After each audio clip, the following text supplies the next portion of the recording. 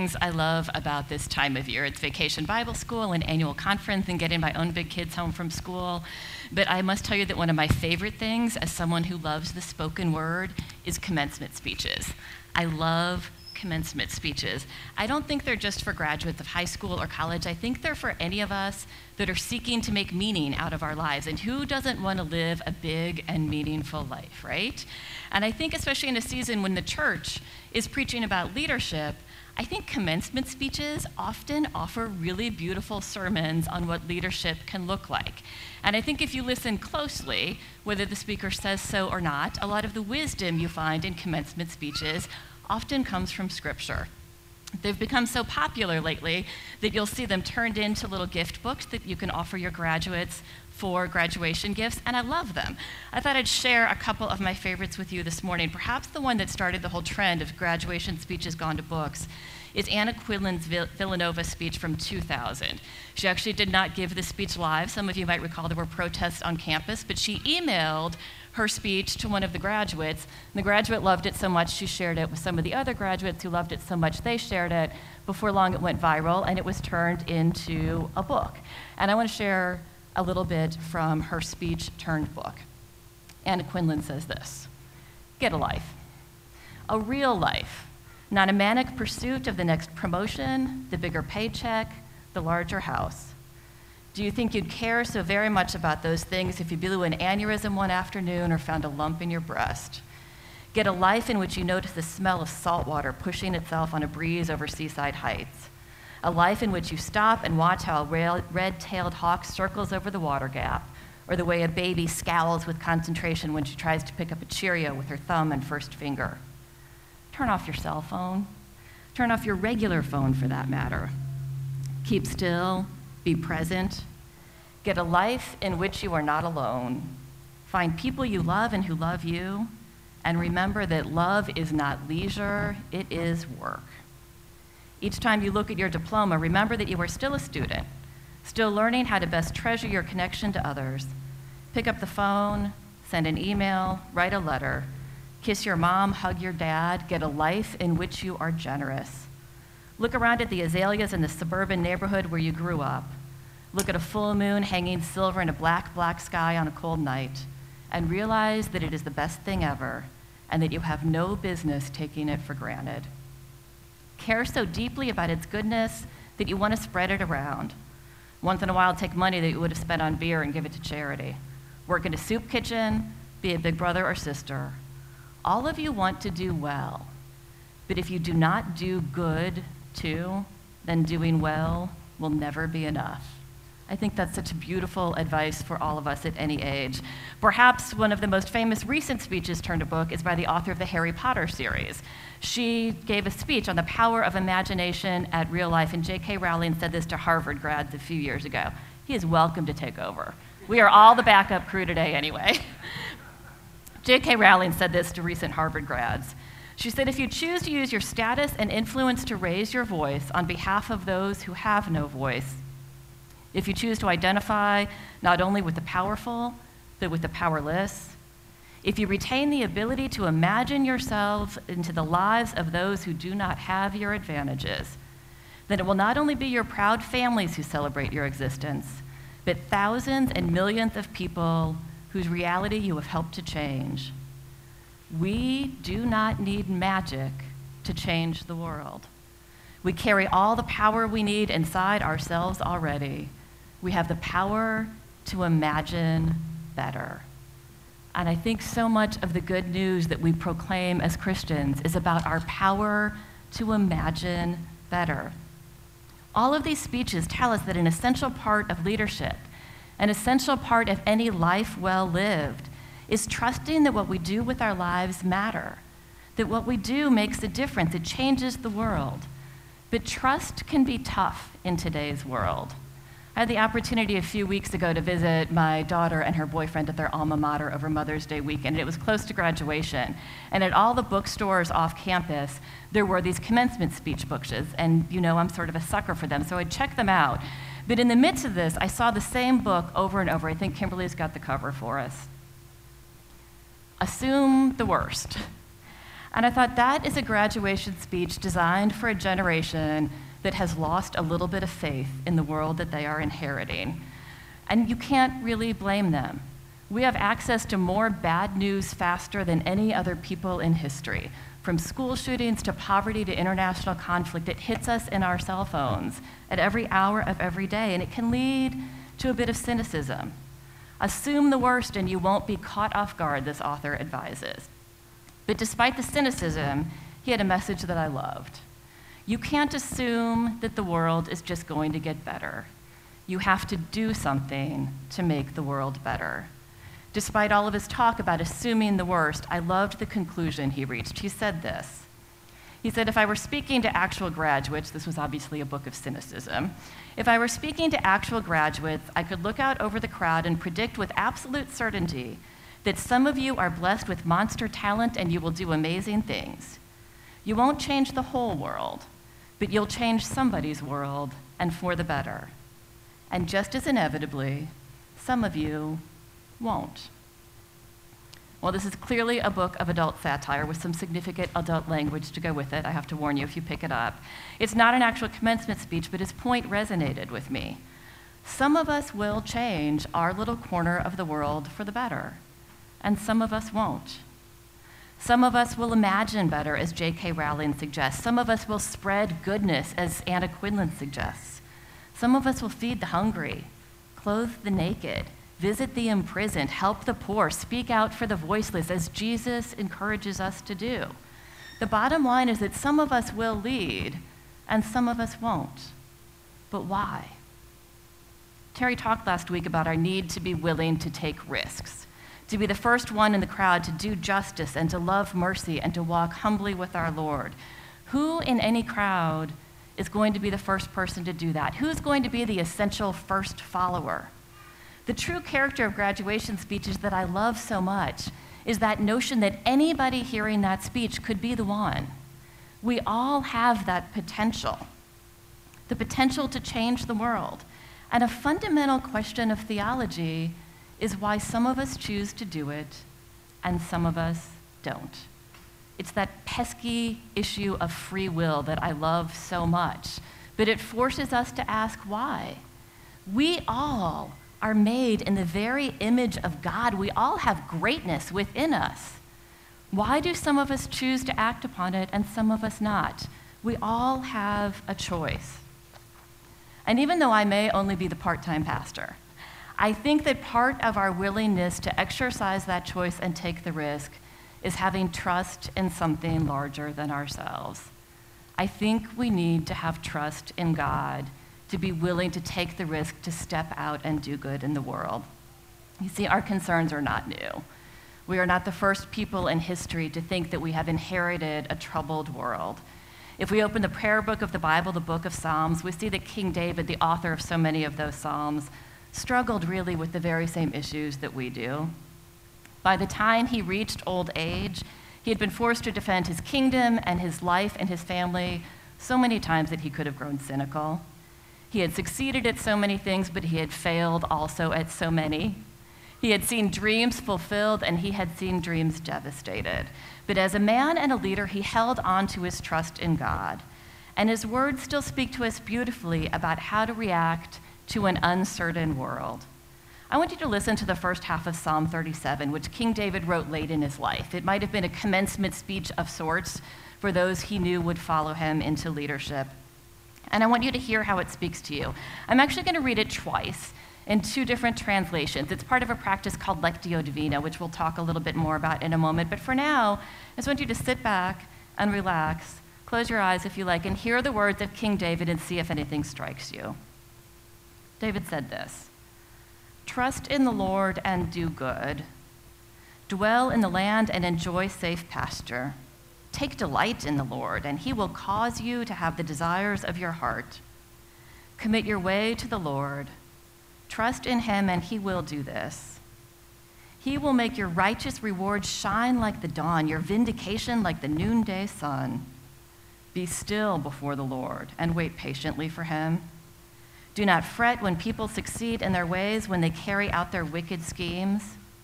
Refrain from anger and turn from wrath. Do not fret, it leads only to evil. For those who are evil will be destroyed, but those who hope in the Lord will inherit the land. A little while and the wicked will be no more. Though you look for them, they will not be found. But the meek will inherit the land and enjoy peace and prosperity. So many of the beautiful passages we know by heart actually come out of Psalm 37. I want you to just hear it one more time. I'm going to read it this time from the Common English Bible. It's a newer translation that's come into favor, and I enjoy the way they've translated this. Listen to it again and see if there's a particular word or passage that strikes you today. Trust in the Lord and do good, King David says.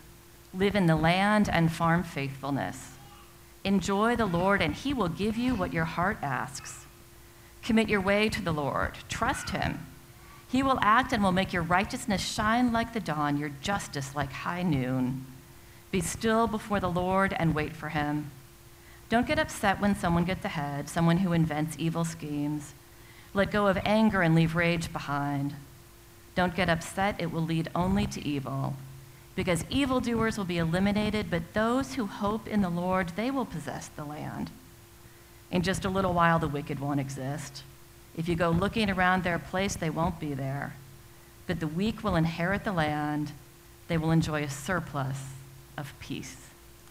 They're beautiful words. And I love the reminder that we're not the first people in history that have felt like there were a lot of bad things going on around us. And I love the way King David encourages us to react in the face of a troubled world. He says to trust in the Lord, not the sort of trust that sits on its hands waiting for something to get better. David was never one to stand by and do nothing, just waiting for something good to happen. Hear the whole phrase, trust in the Lord and do good. Trust in the Lord is an active sort of trust. So often in Scripture, trust is called out as the flip side of fear. Whereas fear paralyzes us, trust empowers us. David says this over and over again in the Psalms. He says, whenever I am afraid, I put my trust in you. When I trust in God, I won't be afraid. The people will have no fear of bad news when they trust in the Lord. Over and over again, we get this assurance. The Bible, in fact, commands us in book after book, verse after verse, over 140 times not to be afraid. Do you know Jesus' most frequent command? Do not be afraid. But if trust is the opposite of fear, I think it's important that we really acknowledge what that trust looks like. And trust in the Lord is a trust that works for good. It's always amazing to me that I can read a passage of Scripture over and over again and always hear something new. And this happened to me recently with Psalm 37. Some of you know we have a Wednesday morning women's Bible study here at Salem, and a few weeks ago, we used Psalm 37 as the basis for our discussion, and we did the practice of Lectio Divina, where we just really read the passage a few times slowly, often in different translations. It's a wonderful summertime practice if you were trying to slow down a bit, because it encourages you to just read a passage multiple times and hear what God might be saying to you. I will tell you, it is contrary to everything I have ever been taught as a lawyer. In my career as a lawyer, I have been taught to read as fast as possible, find the answer to the question, whatever the question may be, and move on quickly in 6-minute increments before the bill gets too high. And I think a lot of us read Scripture the same way. If we're going to sit down and read it at all, we want to read as much as possible so we feel like we've accomplished something, right? I heard a story of a pastor who handed out third-grade Bibles and encouraged the kids to go home and read the entire book of Matthew over the summer. And he said by the end of the day, half those kids sent notes saying, I read it all today, because they thought that was better. The faster we read, we think it's better. But I encourage you to slow down, because you might find something new. And that happened to me this time when we read the passage. Because what struck me is that David doesn't just say to trust in the Lord and do good. I remembered that. He goes on to explain that we do good by farming faithfulness. And for some reason, in this particular season of life, that struck me. You know, my parents and my grandparents, my parents were accountants, but my grandparents, my aunts and my uncles, they all farmed in rural Missouri. I've seen what farming looks like. But what struck me this time was a much more recent memory. I had an opportunity this spring to take what I'll call a bucket list trip to the Willamette Valley to see bud break in the vineyards. And bud break is that magical moment when the vines first come back to life in the spring. And you see the green pop out and you see the baby grapes start to form, and it's gorgeous and magical and mysterious and wonderful. And I loved waking up in the morning and walking through the vineyards, because every morning there was a little bit more green, a few more leaves, just a little bit more life. But as I walked through the vineyards in the morning, I was reminded of something else. Farming is hard work. I didn't just see the leaves magically opening. I saw pruning and tilling and staking and planting new vines and tending old vines and cutting out growth that wasn't going to come back that year. I saw debates about when to irrigate and when to fertilize and when to use a machine and when to do it by hand.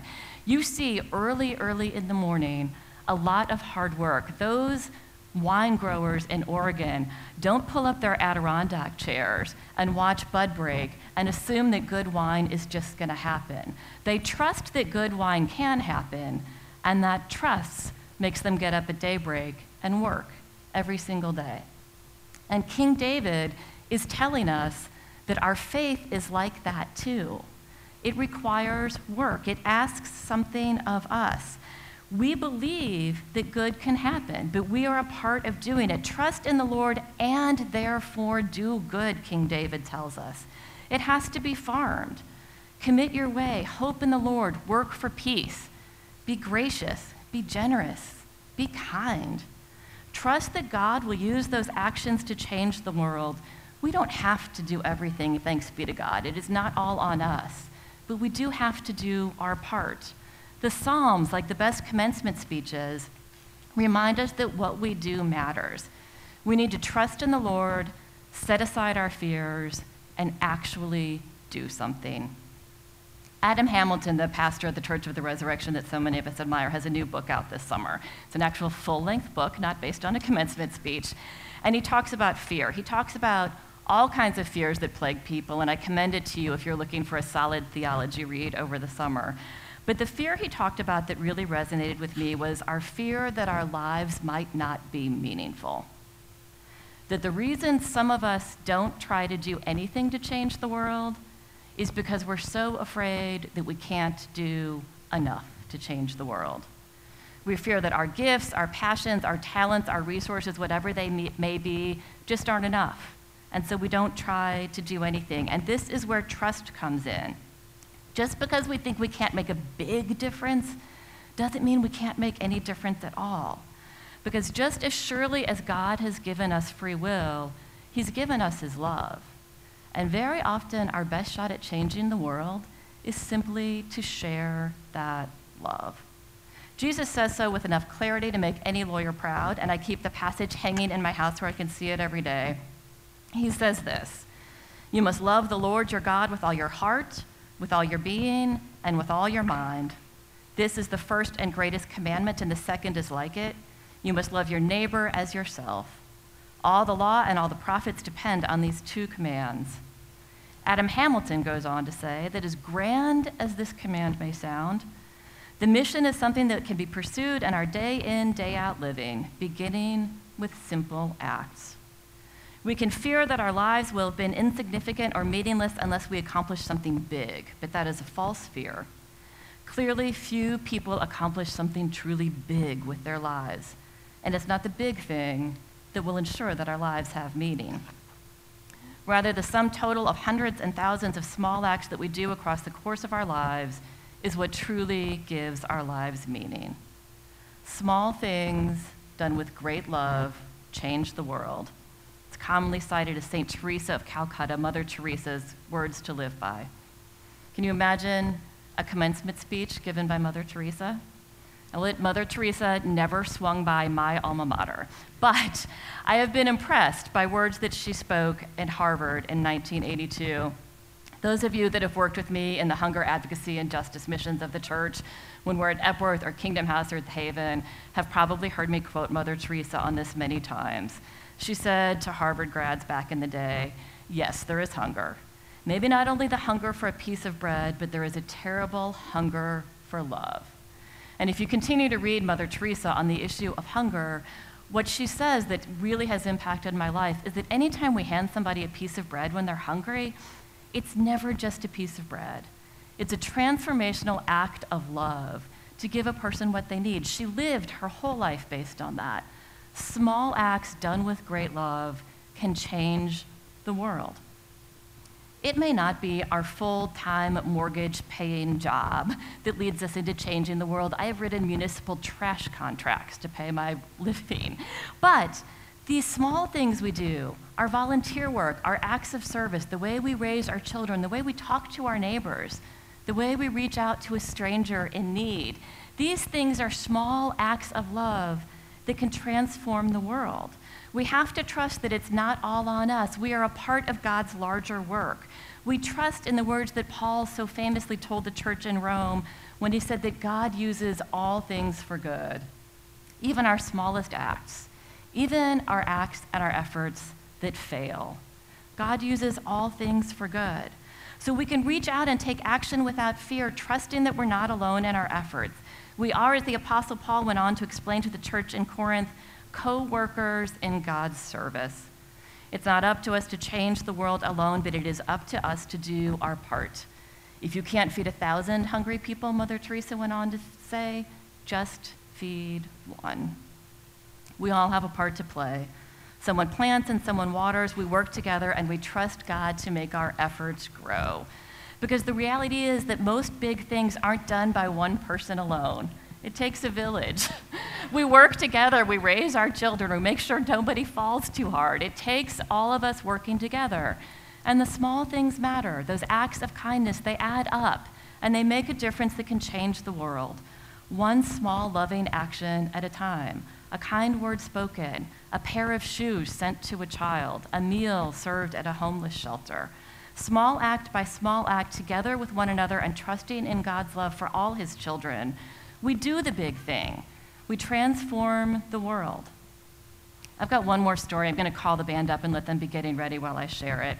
You know, I am no expert on Catholic saints, but there is another Saint Teresa I admire very much, and I want to send you out with her story. It's Saint Teresa of the Little Flower, as opposed to Mother Teresa of Calcutta. She was born in 1886. She was the youngest of 9 children, 5 of whom lived. Her mother died when she was only 4 years old. As a result of that, she got a special dispensation from the Pope to enter the convent where all of her older sisters were when she was only 15 years old. She desperately wanted to be a missionary, a female missionary in the late 1800s. It was what she felt called to do. She struggled with tuberculosis. Her health was never good. She lived 9 short years, never leaving that convent. Didn't get to follow her dream. And she lamented, really lamented, that her life wasn't meaningful, that her life was too small. She often referred to herself as the tiniest of God's flowers, and she struggled with that same desire to do something big and meaningful that so many of us struggle with. She lived out her entire life there, and when she died, she left one thing, a little book. She had written a diary, essentially, a series of letters to her oldest sister, who was the mother superior of the convent where she was. It wasn't intended to be a commencement speech. Really, she never thought anybody would read it but her older sister. But her sister read it and was so touched by her words that her sister sent it as a sort of death announcement to other convents in the neighborhood in France where they were. And those convents were so touched by it that they shared it with others, and they shared it with some of the neighboring monasteries, and they shared it with the priests who were preaching, and the people there heard it, and they sent it by boat across to the New World. And by, in a world where nothing could yet go viral, Teresa's little book actually went viral. And thousands of people's lives have been shaped by her philosophy that's come to be known as the little way, that it's actually the little things we do for God with great love that can change the world. It's actually the words of little Teresa that we hear echoed in Mother Teresa's more famous quotes. She said, "What matters most in life is not great deeds, but great love." It's little Teresa who led Mother Teresa in so many ways to become who she became. And the thing is that sickly young woman who thought she'd never do anything big and meaningful with her life was canonized in 1925. And she was made a doctor of the church by Pope John Paul II in 1997, one of only 4 women in the entire history of the Catholic Church to be credited with having made such a significant intellectual contribution to the history, doctrine, and theology of the Catholic Church. You see, sometimes the little thing you do that you think nobody notices really is the big thing. So as the band plays for us, I just invite you into a moment of prayer and think about what the small things are in your life, the opportunities you have to make a difference. Read a book, Mother Teresa's words or Little Teresa's words. Volunteer to help out at Hot Food Friday at Epworth this summer. Send an extra pair of shoes to a kid in need. We all have these opportunities. I just invite you to reflect on those as the band plays for us.